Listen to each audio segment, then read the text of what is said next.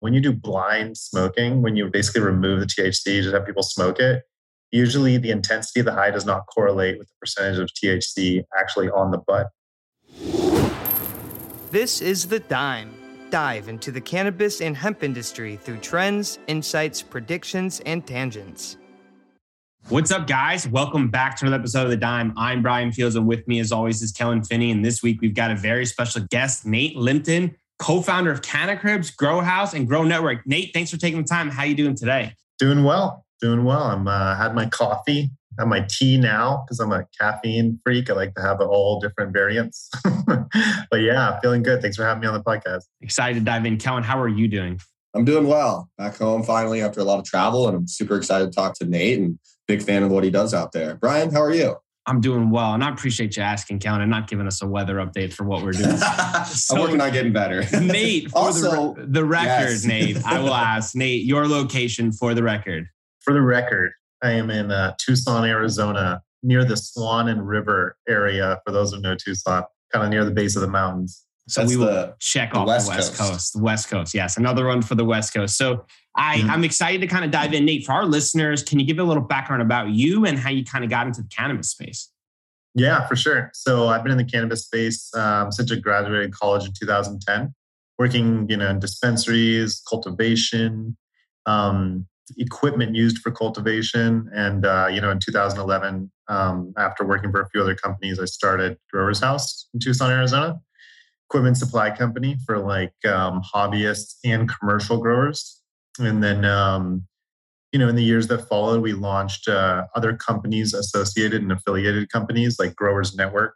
That's growersnetwork.org. It's a forum and a website to learn cultivation knowledge, as well as communicate with other growers. And then we launched the Cannabis YouTube series, which is kind of like what we call a docu-series. We call it edutainment, educational and entertaining, where we do kind of like a walkthrough of commercial growing operations that are growing some of the best cannabis in the country.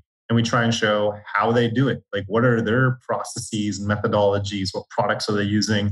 So that we can kind of make that knowledge a little more democratized and people can learn. Because right now, I don't think people know this, but there's over 10,000 commercial licensed businesses growing cannabis. So a lot of them are new, never done this before on a legitimate level. Some of them are families who are oh yeah, I used to have a convenience store. Now screw it, I'm going to go try a hand at cannabis. And there's a lot of information that people want to absorb, and I think we're providing kind of what I think of as Discovery Channel's How It's Made episode, but on how to grow cannabis as a profession, as a business. I'm really glad you shared that. I'm excited to kind of dive into that because I think what your team's doing there is really not recognized for how much value it's doing, because across the series is just jam-packed with information. So I want to stay back when you first got started in the space. Did you always think you wanted to be in the cannabis industry? Were there hesitations to kind of dive in? Take us back to that origin days when you first wanted to get into the space. Yeah, I think when I was in college, I was always, the best way I can put it is I was very drug friendly. Maybe is a good way to put it. That's a good way to put it. And I don't know. I didn't think of it as a career though. I just thought of it as a lifestyle, right? And I was oh yeah, I'm gonna get into one of those careers that everyone tells you about when you're 13. You're a lawyer, doctor, or something. I was I kind of took a lean towards doing mathy things. I love spreadsheets and I love calculations and figuring things out. So I ended up kind of going the economics/finance direction. And did an internship at Morgan Stanley. And I was bro, I hate this. I absolutely hate it. And then I was okay, I obviously don't like this kind of bureaucratic hierarchical structure. I want it to be a lot more free flowing. I probably need to work in an industry that's not as mature. And maybe I even have to work for myself eventually. So what's that process going to look like? Obviously, I should work for other people and, get kind of bust my chops a little bit.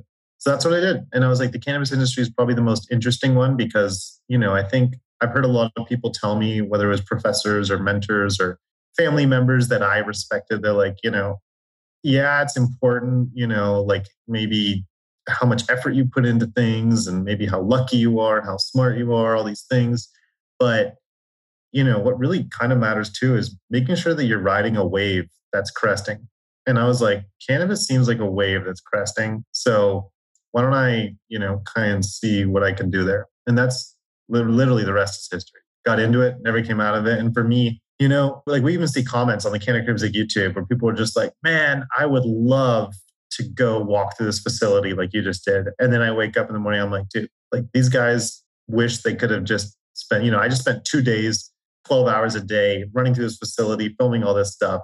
But at the end of it, I'm like, man, this is really cool. Like, yeah, it was kind of tiring and kind of grueling. And maybe, it was more of like making the sausage rather than consuming it, which is a lot tastier. But man, there was like, I wake up sometimes and it's like, I almost don't even know what it would be like to work in another industry. And I don't think I care to find out too much right now. I'm in too deep and I'm staying here, That's kind of how I feel about the cannabis industry. When you were first walking through these facilities and getting going, what was the biggest thing that kind of shocked you from like an old school kind of closet grow where you're just supporting you and your friends versus a commercial operation that's licensed, that's trying to support an entire state's market? Yeah.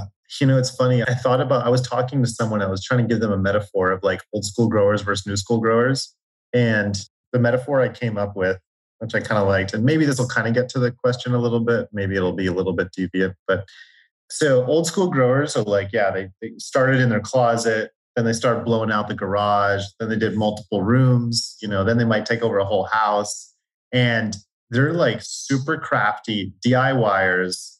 They're usually super into like being on forums online or Instagram and like looking up what they can learn from other growers, trying to perfect their craft, doing a little bit of their own research and development. I would say some growers are a little bit better at doing controlled studies versus others. It's like change one variable, keep everything else the same, grow, see how it turns out. Some are like change 10 variables at once and then pick the one that you like most. That's not the way to go. But then you have the other side, which I would say is like, let's just call it traditional ag. Think in your head like the guy who has been growing row crops of corn for 3 generations or something like that. And the weird thing that's happening right now is like we're seeing this convergence of the two, where like you have the old school growers growing in a really big setting and learning some of the commercial ag techniques. But then you have the commercial ag people coming in and, saying like, oh yeah, it's just a plant, I can grow this plant and we're going to grow it the same way I always have. And it turns out they both have a lot to learn from each other, but they both came in not really respecting one another. Okay. But what I'm seeing now is they are a little more receptive to learning from each other.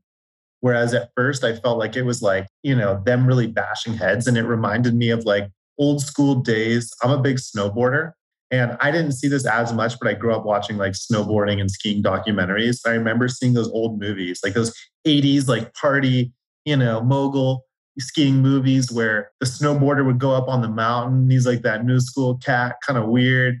And the skier would be like, dude, get off my hill, and things like that. And it's like the traditional skiing method. And then they used to like separate the mountains. You have like the skiers and the snowboarders.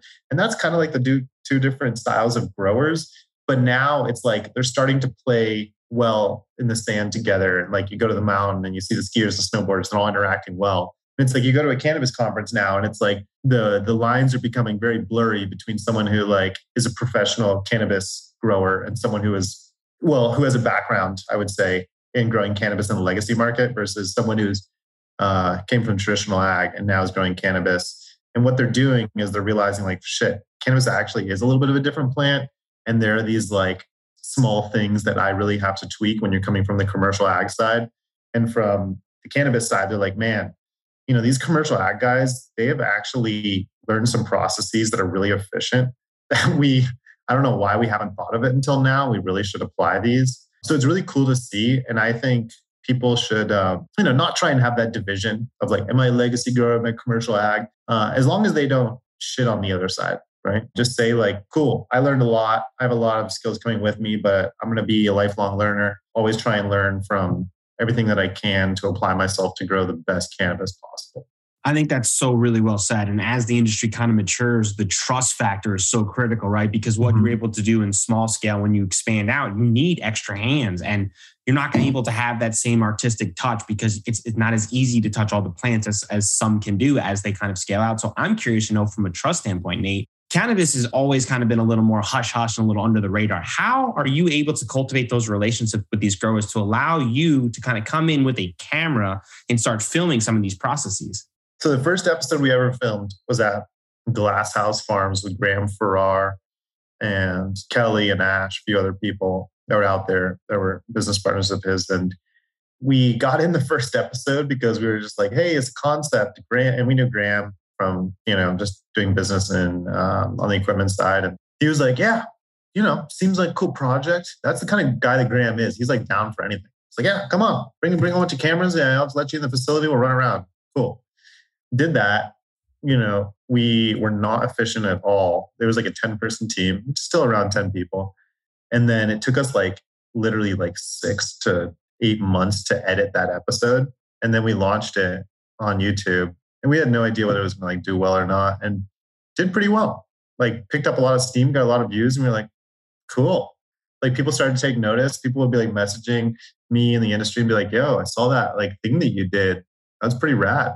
And we were like, hey, we lost our ass financially on this first one, but we might be able to monetize this thing in a way we can keep it going. We could do it more often. And I ended up calling another one of our customers, which was Fat Panda up in Washington. We sell them golden pineapple. Yeah. So they have awesome branding. Rob is their CEO. Yeah, I walked around the facility. I spent a lot of time with Rob. I've worked with them closely when I was in Washington. I mean, so impressive. They turned that PepsiCo facility into super, super impressed with their facility up in Spokane. Yeah, Fat Panda, great brand. Rob, crazy guy. He's just a Renaissance man, Totally. But yeah, we went up and I was like, hey, can we do this? And he has a little bit of a marketing mind, I would say, Actually, not a little bit. He has a lot of a marketing mind. And he was like, yeah, this would be great. I'm trying to build a brand. The Washington market's pretty busy. So we filmed that episode. And what we do is how we monetize the thing. It's not a secret and I'm not trying to hide this from anyone, but basically we go to a facility and, we ask them for just okay, what's all the kind of equipment that you're using? Cool. And we touch base with those equipment providers and we say hey, we're going to go film an episode here. If you help us fund the episode and pay for production, we'll, give you a little bit more time on camera. We'd love to help get a testimonial from the farm of how they like using your product. And that's how it works. And that's what helps pay for production. So we did it. And then that episode, we didn't lose money. We were like, holy shit.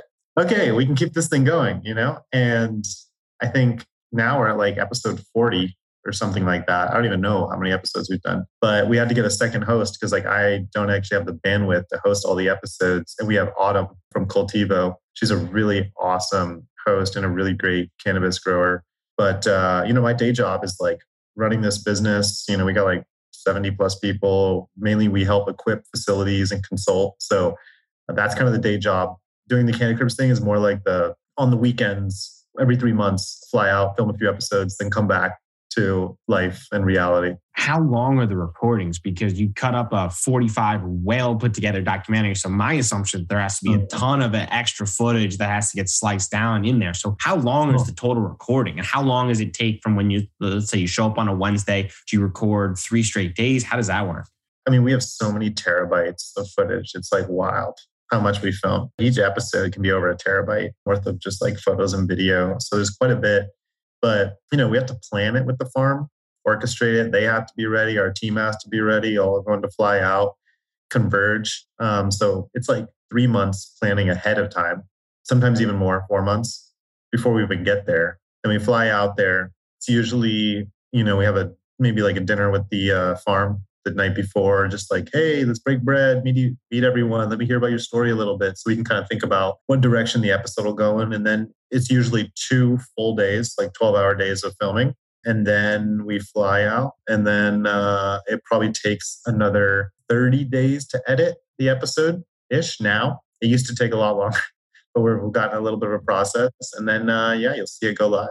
I mean, I saw one of your episodes with Jungle Boys and I was just fascinated with the type of questions you were asking about, how many people have been in this room? And he looked at you and he was like, maybe 5, including you. And it's just wild to think that they opened up their doors to allow you to come in and ask the type of questions you did, which were exceptional because, I mean, you can't find that information elsewhere on the internet. So Was that experience different than the others? I mean, that had to have blown you away when he only said 5 people. Yeah, it is. And it's, both at the Jungle Boys facility and a few other facilities, they've said like, yeah, you're the first crew that we've ever allowed in here.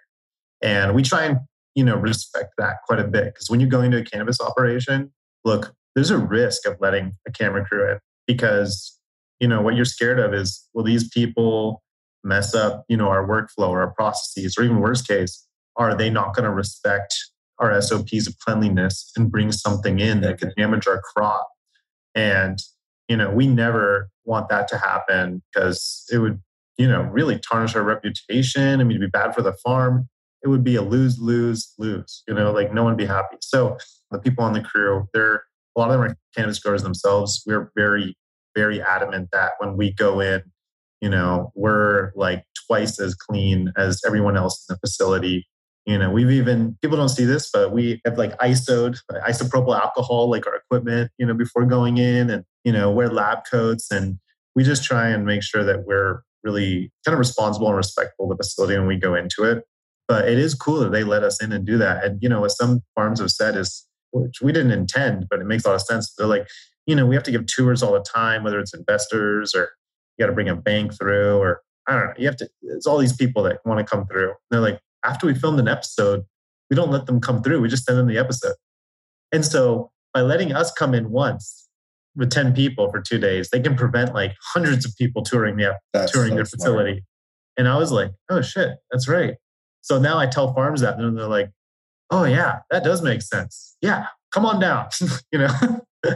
So there's these little like unintended consequences or cool outcomes that have come from it. Obviously just making friends and networking in the industry and learning some of the best practices, seeing what people are up to. I mean, that's rad. So yeah, I think it's massive for the industry. I think it's great for consumers who can get to see behind the scenes look. And for some of those operators who maybe used to not be comfortable being on camera, that's a big step forward for them to be associated, right? You're asking someone how long they've worked for some of these companies, and 10, 15, 20 years. That's a substantial career in a space that for a while wasn't so comfortable with being on camera, published on social media. Yeah, exactly. And it's cool hearing their stories too. Like almost everyone we go to, it's like you're talking to companies that are doing 7, 8, even 9 figures in business. And the guy was like, oh yeah, I started dealing when I was 13 and then I started blowing out houses. And next thing you know, I went legal and I started to get legit.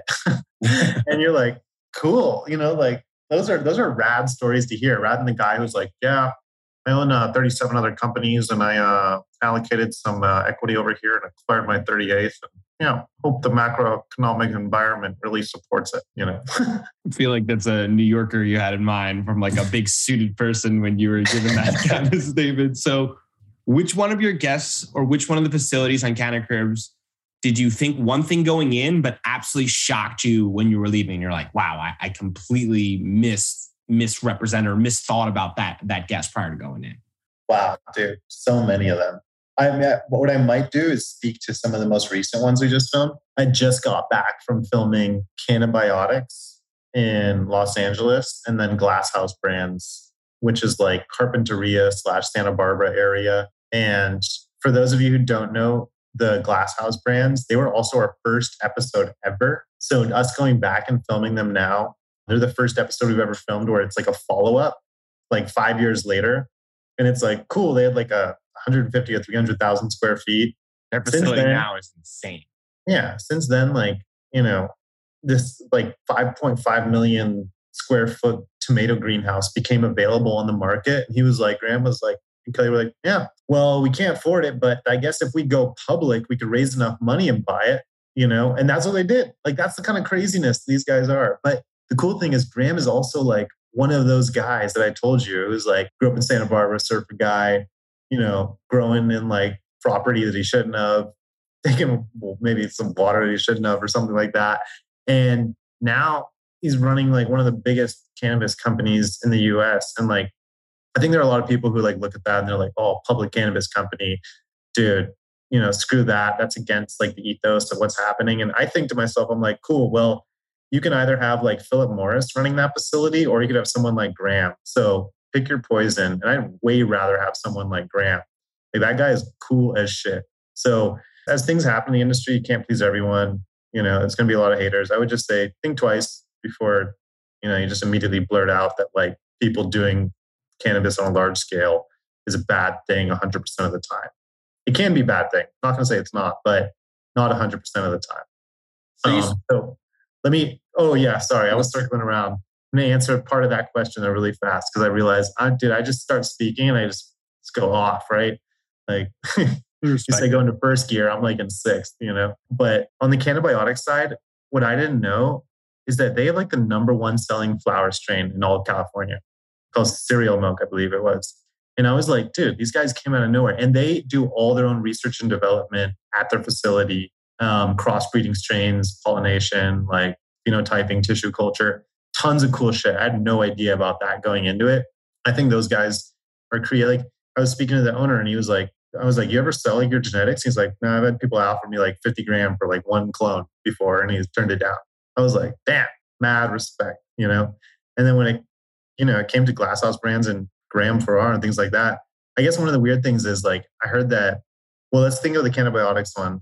When it comes to the glasshouse one, I kind of knew what I was jumping into because I've known Graham for some time and I knew what he was up to. So that one, I think I understood what was going on. But if I think of some other cool ones throughout this episode, I'll interject. So you went to Glasshouse 5 years ago and now you went back for a follow-up episode. Has there been any like specific technology, especially because you're on the supply side as well? Is there any specific technology now that like Glasshouse integrated into their operation that wasn't there 5 years ago that's been kind of a game changer for them?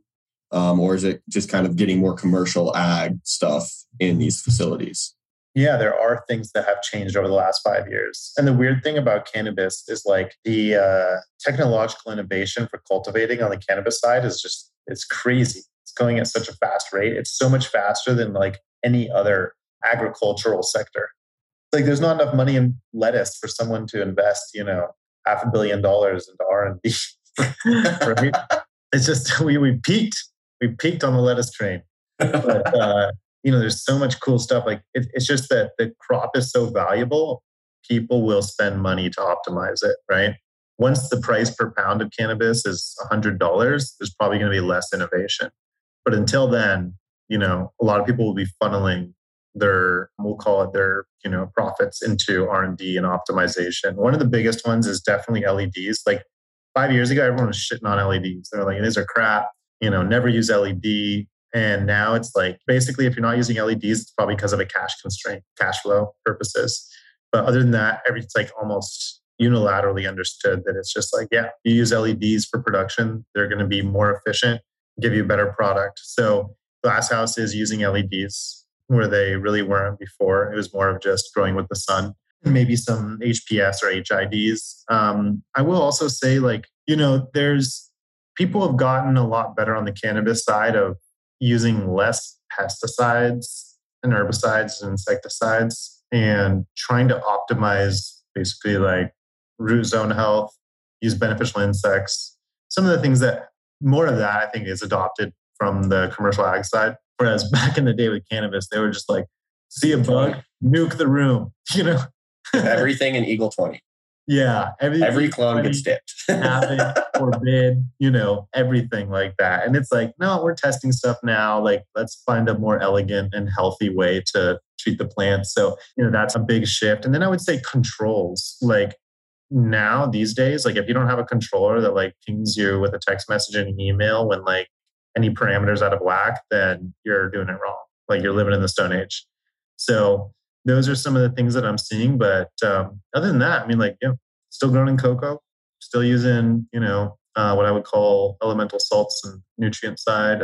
And still growing plants. Do you think they're leaning on technology because of margin compression to optimize? Is it a mixture of both perspectives? Like, what do you think is leading bigger brands to make the move for advancements in technology and automation?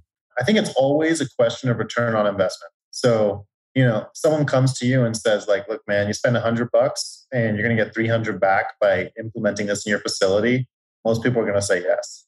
So they're getting 300 back because, it's a direct function of the price of cannabis though. Price of cannabis drops. Now that 3-to-1 ROI could go to 2-to-1.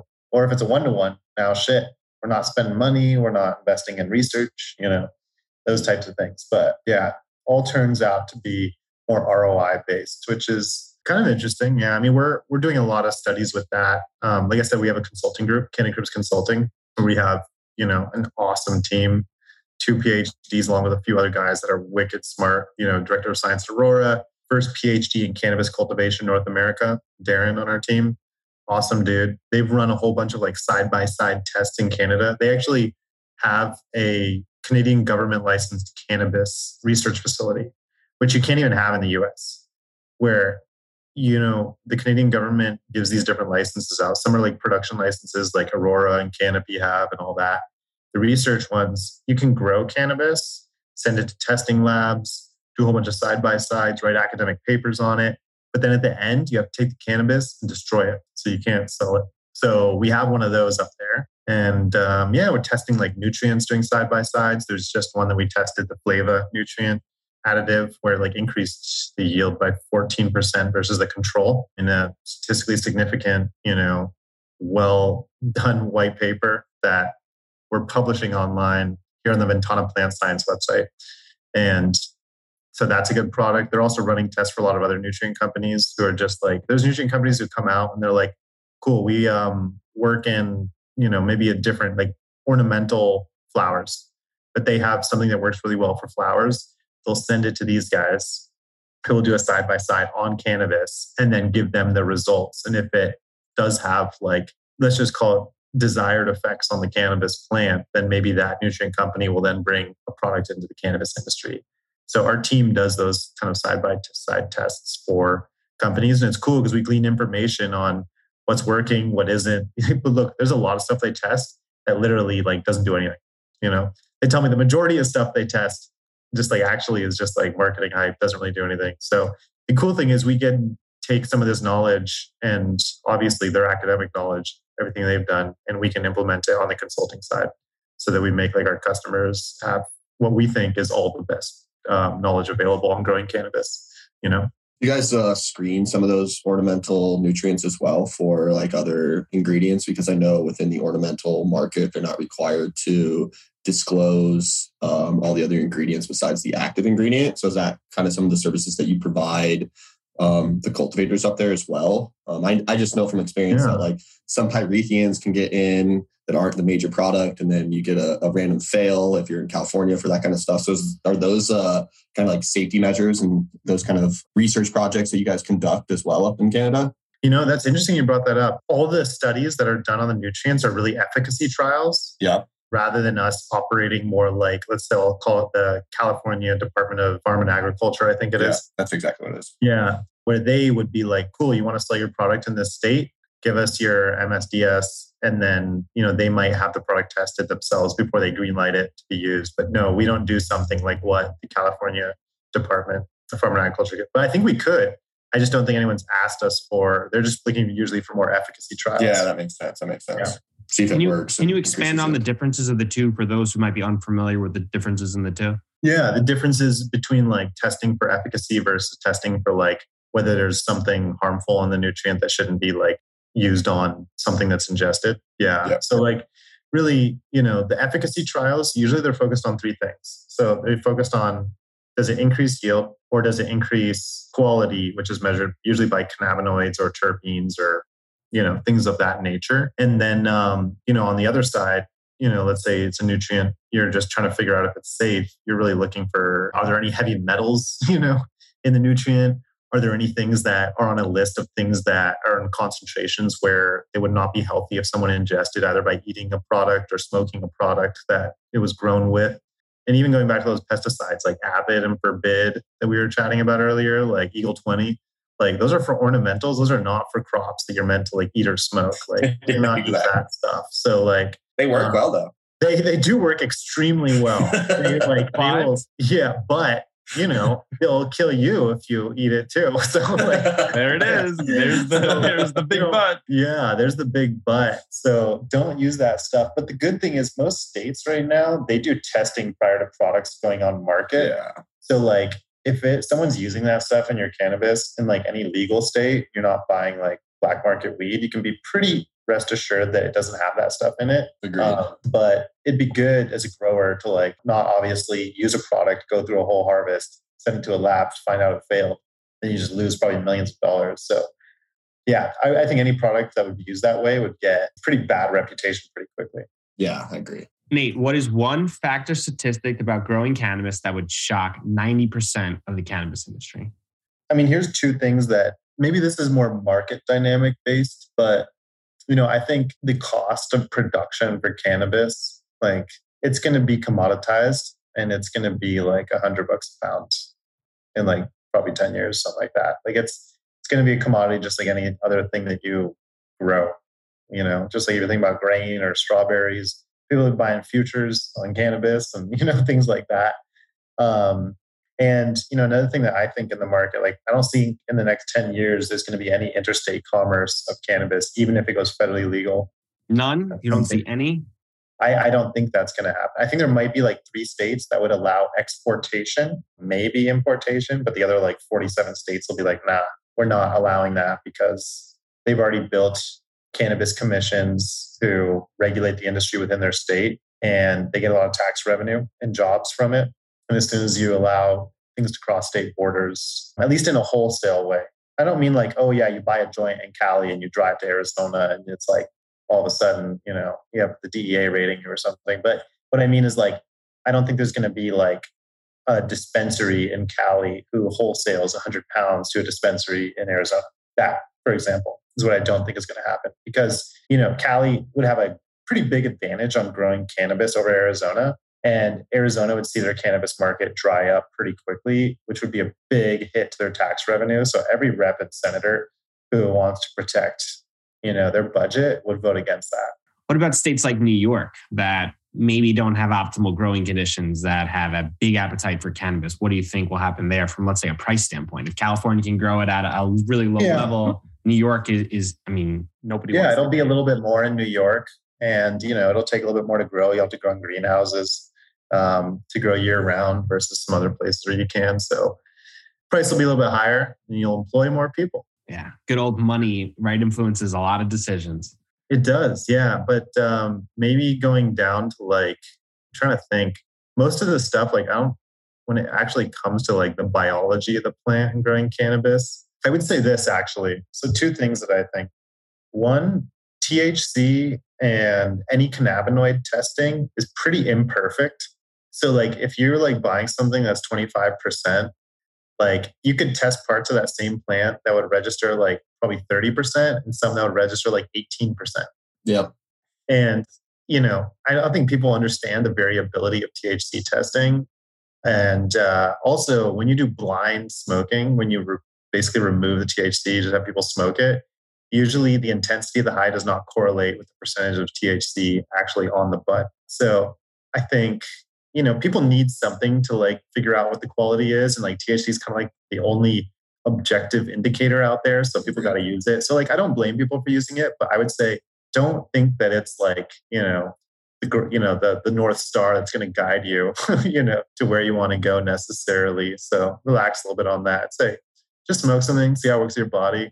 Try and remember that strain if it does. What's your thoughts on the indica versus sativa conversation that's currently happening? Is that good for the industry? Is that bad for the industry? Is it good for consumers? What do you feel about that? I think humans naturally just love to categorize and organize things. It's just so much cleaner.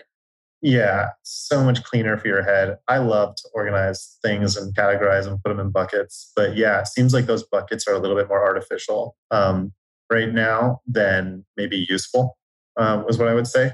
So it just comes back to like your mileage may vary.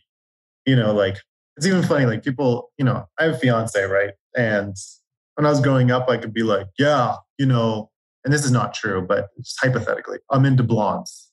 And then you like meet a brunette. She's awesome. Oh, well, shit. I guess I'm into brunettes. Like turns out you like women, right? Like you like women. That is the category. Yeah, but it's like so. You like weed. You like smoke this Blue Dream that was like 30%. You're like, I'm gonna love that shit. And then you smoke it, and it's all right. But then you smoke this Granddaddy Perp that was like 14%. You're like, shit, dude. I love Granddaddy Perp. It's 14%, and I really thought I was gonna love this banger over here, but that's not the case. It's like. you kind of have to just like experience it. And since everybody's biology is so different, it's like, man, just take those categories, throw them out the window and realize we don't fucking know anything. You know? Yeah, I agree. What is your favorite strain? Ooh, Dreamwalker. So that's the best one that I just had the most pleasant, and it's like so hard to find. These days there's so many strains. It's like if you smoke something once, like even just finding it again could be a mission, you know? Yeah. But I had this in Cali, like, yeah, probably like around 5 years ago. And it was just like, literally, I smoked it and I was just like, felt like I was like meditating for like 3 hours, you know? Like, but like if you meditate in that like part where you're like, okay, I'm in it, you know? Like I'm in the zone right now. Like I just felt like that for like 3 hours. I was like, oh, this is dope, you know? So I like that one, but I also more of like I'm more of like a nighttime smoker. So I more smoke, kind of like when the 7 to 8 p.m. kind of rolls around. And that's usually when I do it. I'm usually not too good at being like productive and smoking or like daytime going out with the friends and smoking as much. Yeah. I mean, I go out, but I just don't talk, you know? Yeah. No, it's same thing. Yeah. And obviously you can tell like I talk a fair amount. So when I smoke, I kind of slow down a little bit. Same. People are like, what's wrong with you? Yeah. People who know me. I'm like, oh, good, dude. Just super high in the corner, like smiling. Yeah. Like, I'm totally fine. Just leave me We're gonna alone. go get some food. Yeah. I'm a big foodie too. So. Who is an under the radar grower, brand, or strain that you think will explode over the next 2 years? Dude, grower, my man Miles Sadowski. I gotta give that guy a shout out. I love that guy to death. He's a grower out here in Tucson, Arizona. Grows for Earth's Healing. I don't know his Instagram handle is like Miles for Grow or something. I'm gonna give him a good shout out. I'll find him while we're chatting. But that guy, literally, he started Legacy Dude, like, blown out shit. Next thing you know, get thrown into the fire, just like running a small facility out here in Arizona, self-taught, like everything, wicked smart. And now he just built out like 140,000 square foot, like greenhouse on top of the indoor they're growing out here. And he just like everything he reads, he just absorbs and you just have a conversation with him. He's so casual. He's like my age. We both DJ and like hang out together just casually. But that guy is like, he's one of those guys that like is so humble. And then you have a conversation with him and he just like blows your mind. Right? So I love Miles. I think he'll be doing big things in the future. He's just had 2 kids though, so he's probably pretty busy. And then Cannabis brand that I think is going to blow up. Who's doing something? Well, this isn't a brand in particular, but this is more of a trend that I'm going to put out there. And some brands are jumping on this trend. But like, for example, have you guys ever tried any of like the kind of water soluble nano emulsified edibles? Yes. Yeah. Maybe. I've eaten so many of them at this point now. Maybe like I just pop them in as soon as I get them. So those are becoming more and more popular. And what I do see in the future, I think, if I were to like guess, is like I've seen some sodas come out where they're like trying to be like the alternative to White Claw, where it's like, it comes on in 15 minutes and it's done in like an hour and a half. So it's like you can take an edible and you're not high for like 8 hours, and like they have those on the edible side. I think they're going to have them in like nasal sprays. They'll have them in drinks. And it's going to change the game on edibles. And edibles are so much more discreet than smoking that I think that is going to be a huge trend. And I see some brands jumping on getting those products kind of first to market in some states. How would you know that those are that? Are they labeled on the product or are they just described a different way? Yeah, they usually are labeled that way. Yeah. But if you like if you're like in a recreational or medical market, you walk in the dispensary or you just call them and be like, hey, do you have any like fast acting or nano emulsified product?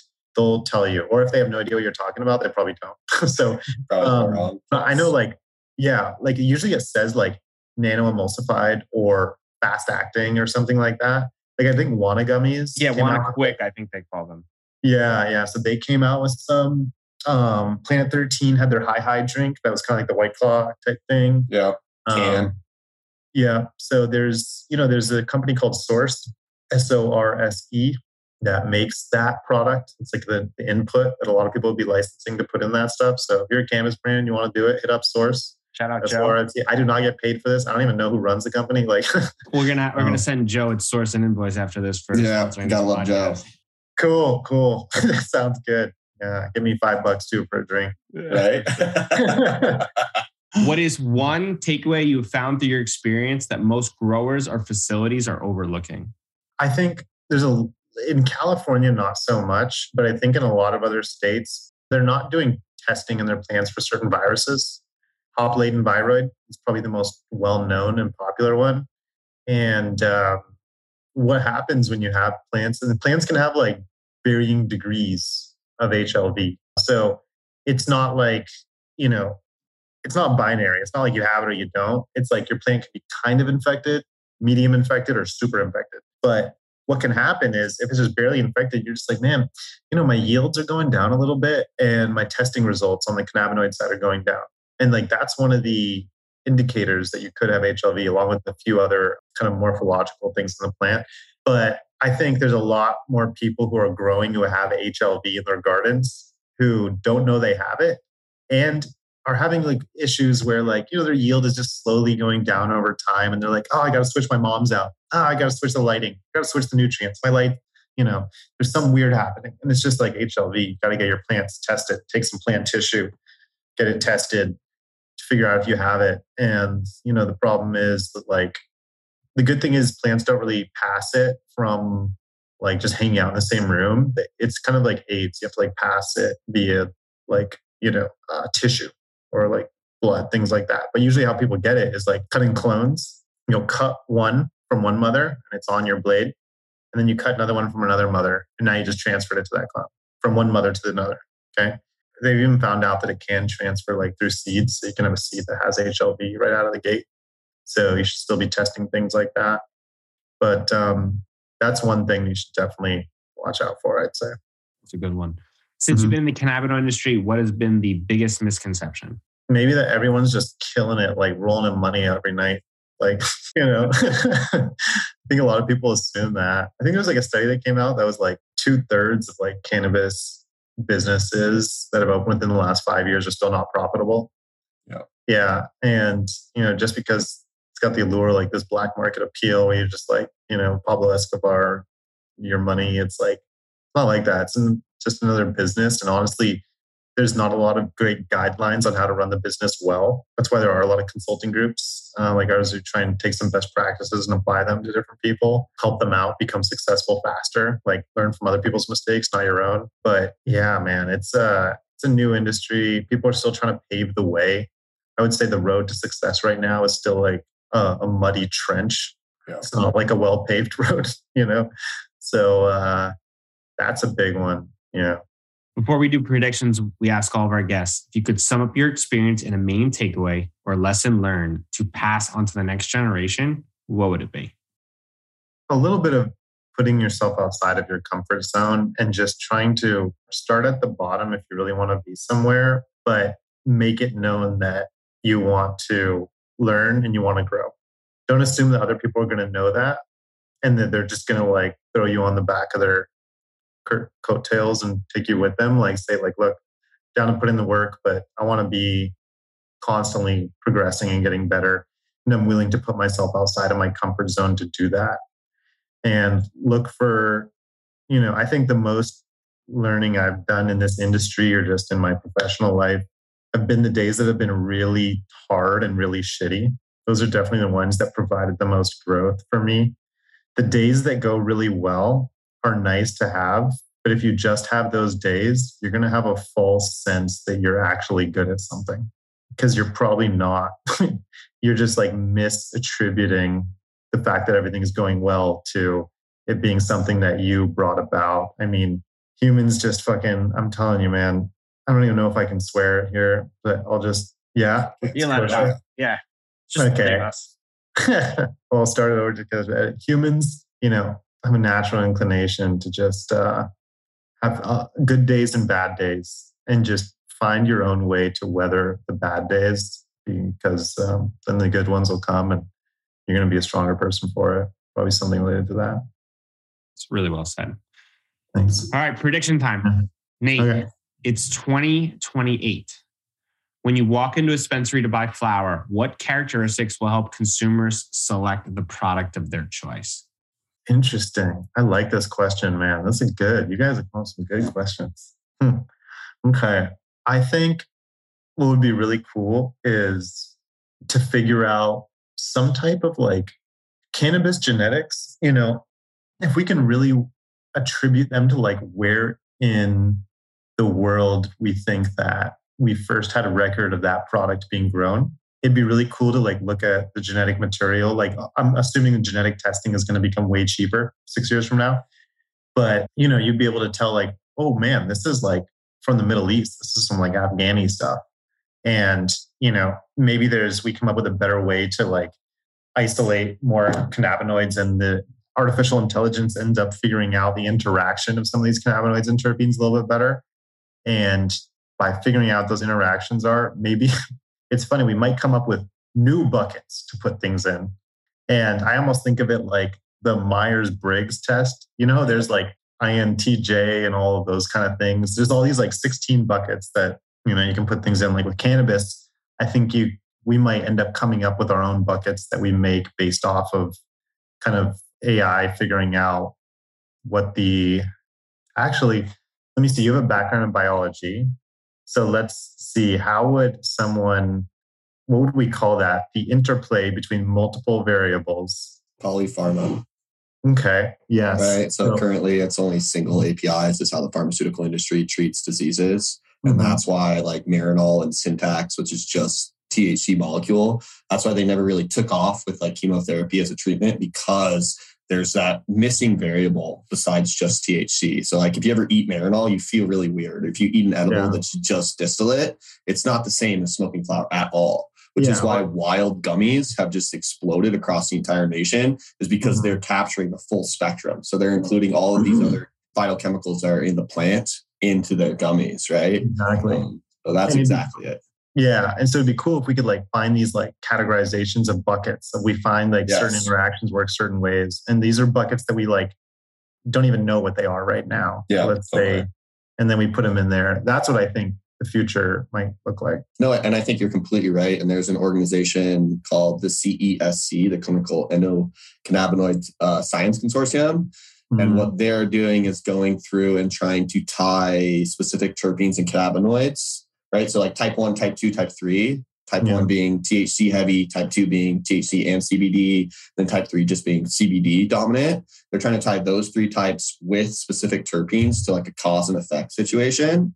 And they're on the brink of publishing all this data. So I don't really want to kind of like do a spoiler alert and take their thunder from. But there's come up with some really, really astounding results and some really, really cool correlations. They ran a massive dosing project, is what it's called, out in California, where they had all of these consumers. It's called an objective study. It's not a clinical trial, right? Because everyone is willingly participating and willingly giving the information, right? And so they took all this data from the dosing analysis, says like, hey, I tried this strain, and they know that this strain has these terpenes and these cannabinoids. And then they try to do like a cause and effect situation. They took these massive data sets for the whole entire like California consumer market. And then they tried to correlate it to like cause and effect. And they came up with some really cool correlations. But I think they're kind of in the last stages of publishing that information. So I don't want to kind of like disclose anything that is about to be published by them. So, but they're really working on it, and you literally hit the nail right on the head. And I believe that that's exactly how consumers will make those decisions in 6 years. And I think that the indica sativa hybrid thing is great, but I think that what this will do is kind of come in on the backside and provide that robust scientific foundation. Because right now it's just really tough to know, okay, yeah, Blue Dream should be an indica, but was that Blue Dream's lineage perfect, right? Is it the true lineage that everyone says? Or was one grower somewhere in the middle there being like, Blue Dream's crushing it this year, I'm just going to call this Blue Dream, no one's going to know, right? Yeah. And so it's like tough to say if that's truly like a concrete foundation within the strain naming protocol. And I think that as the industry matures more and more science gets involved, this kind of foundation will actually help us sort out those kind of categories that we've grouped them in. Exactamundo. I mean, that study sounds super interesting. I got to get my hands on that. So I'll connect you to Dr. John Abrams and John Talleyrand. They're running, it's an MD and a PhD immunologist, and they have a whole group of people. Love to connect you. You can chat with them, and meet super, super smart people doing really, really robust scientific research on this stuff. So they're also going to publish some studies in our cannabinoid playbook. So you can definitely see that because it'll be in the playbook for the next 6 months. So we'll definitely have some of that research coming out. And Kellen didn't tease it correctly. He teased it, but he didn't give all the information on where to find the information. Yeah, but that's why you're here. I didn't want to take you as thunder, Brian. Cannabinoid playbook. Yeah, we'll play this out. So I agree. I think the effects is definitely where we're going to go. And we definitely need the science background to kind of validate that, because if you're looking to take a creative product, let's say during the day to spark, some breakthroughs and some of the challenges you're having, and then you have like one of those heavy products that put you to sleep, it's not going to work, right? And even more so if you give it to a more inexperienced consumer who's more hesitant to try and say, hey, like this is a more uplifting feeling, and then they experience it and it puts them into the couch and they don't like it, they might be perturbed to not try again. And I think we really need to find that balance between scientific information to kind of validate some of these claims and also communicating to consumers when they walk into a dispensary for the first time, so they're not overwhelmed. Because like for me, I've only been into a large handful of dispensaries since I'm locked into New York here. And when you go into some of these Cali, these Washington dispensaries, there's hundreds of products. And it's like, this is almost overwhelming. I want to buy all of these, but I also want to try new products and I'm unsure where even to start. So I would imagine some other people who have that inexperience might have that same feeling when they walk into these dispensaries for the first time. Yeah. And one of the interesting things that just kind of occurred in my head, but it's like, we have such a, like right now, like I would say a little bit of like a curiosity in really figuring out like what cannabis does what, and like what types of cannabis do, have certain, effects or things like that. But then I was thinking about like beer and I'm like, man, I drink like a Pilsner or drink like an IPA, and I actually have like a pretty different effect from those two. And I don't think it's just the alcohol content. I think there's actually more going on. Because it's like wine drunk, right? Like you get wine drunk versus beer drunk versus like, I was in grad school and I was sitting with my professor and he was like, you go to a party where there's a keg.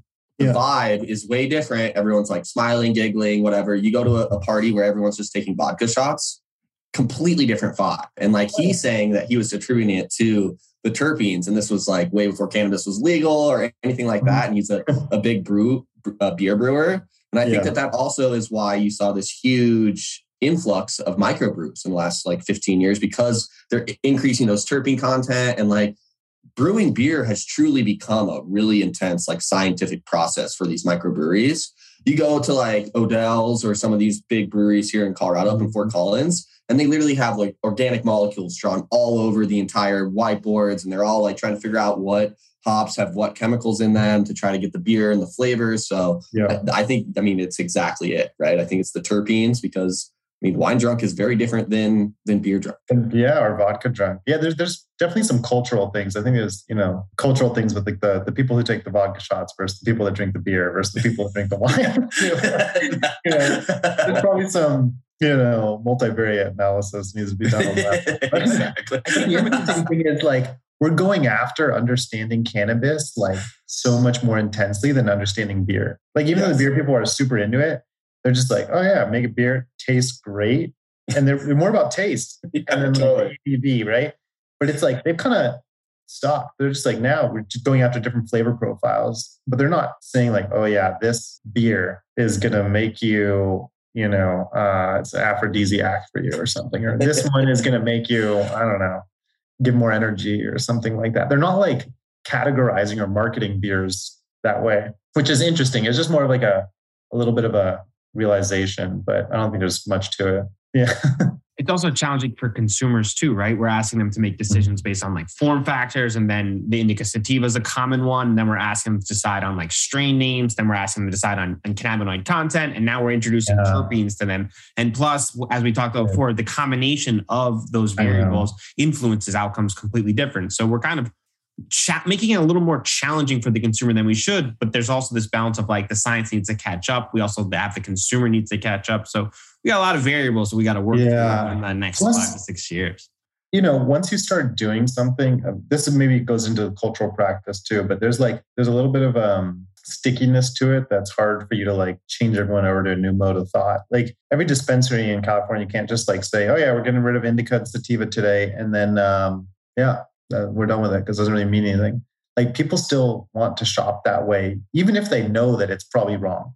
Yes. Like you can't like just take it away. It's like, it's going to take years of trying to come up with some alternative to give these people before they can move off of it. So like this stuff is going to, the change, there's cool things that are happening, but the societal change will be a little bit like, it's not a light switch. No, your consumers are always right. So if they walk in, they're asking, I'm looking for indica or sativa, how can you be that establishment that's like, you know what, we don't have that here. We don't abide by those principles. Those are the wrong buckets. Sorry. Like, sorry, we don't call things indica anymore. They're going to be like, am I in the right store? Yeah. Cool. So Nate, for our listeners, they want to get in touch, they want to learn more, and they want to watch Cannacribs. Where can they find you? Yeah. So the YouTube channel is actually called Growers Network. The series is Cannacribs on the YouTube channel Growers Network. Growershouse.com is the e-commerce site where we sell everything you need to grow cannabis, nutrients, lighting, like 16,000 products, whether you're a hobbyist or commercial grower. Growersnetwork.org is the forum, stuff like that. And they all have their social media channels and stuff like that. And then I have my own Instagram, nate.j.lipton. If you want to hit me up, I respond to DMs like 90% of the time, I'd say. I'm not perfect, but I try. Cool. We'll link all those up in the show notes. Thanks for taking the time. Yeah, appreciate it, guys.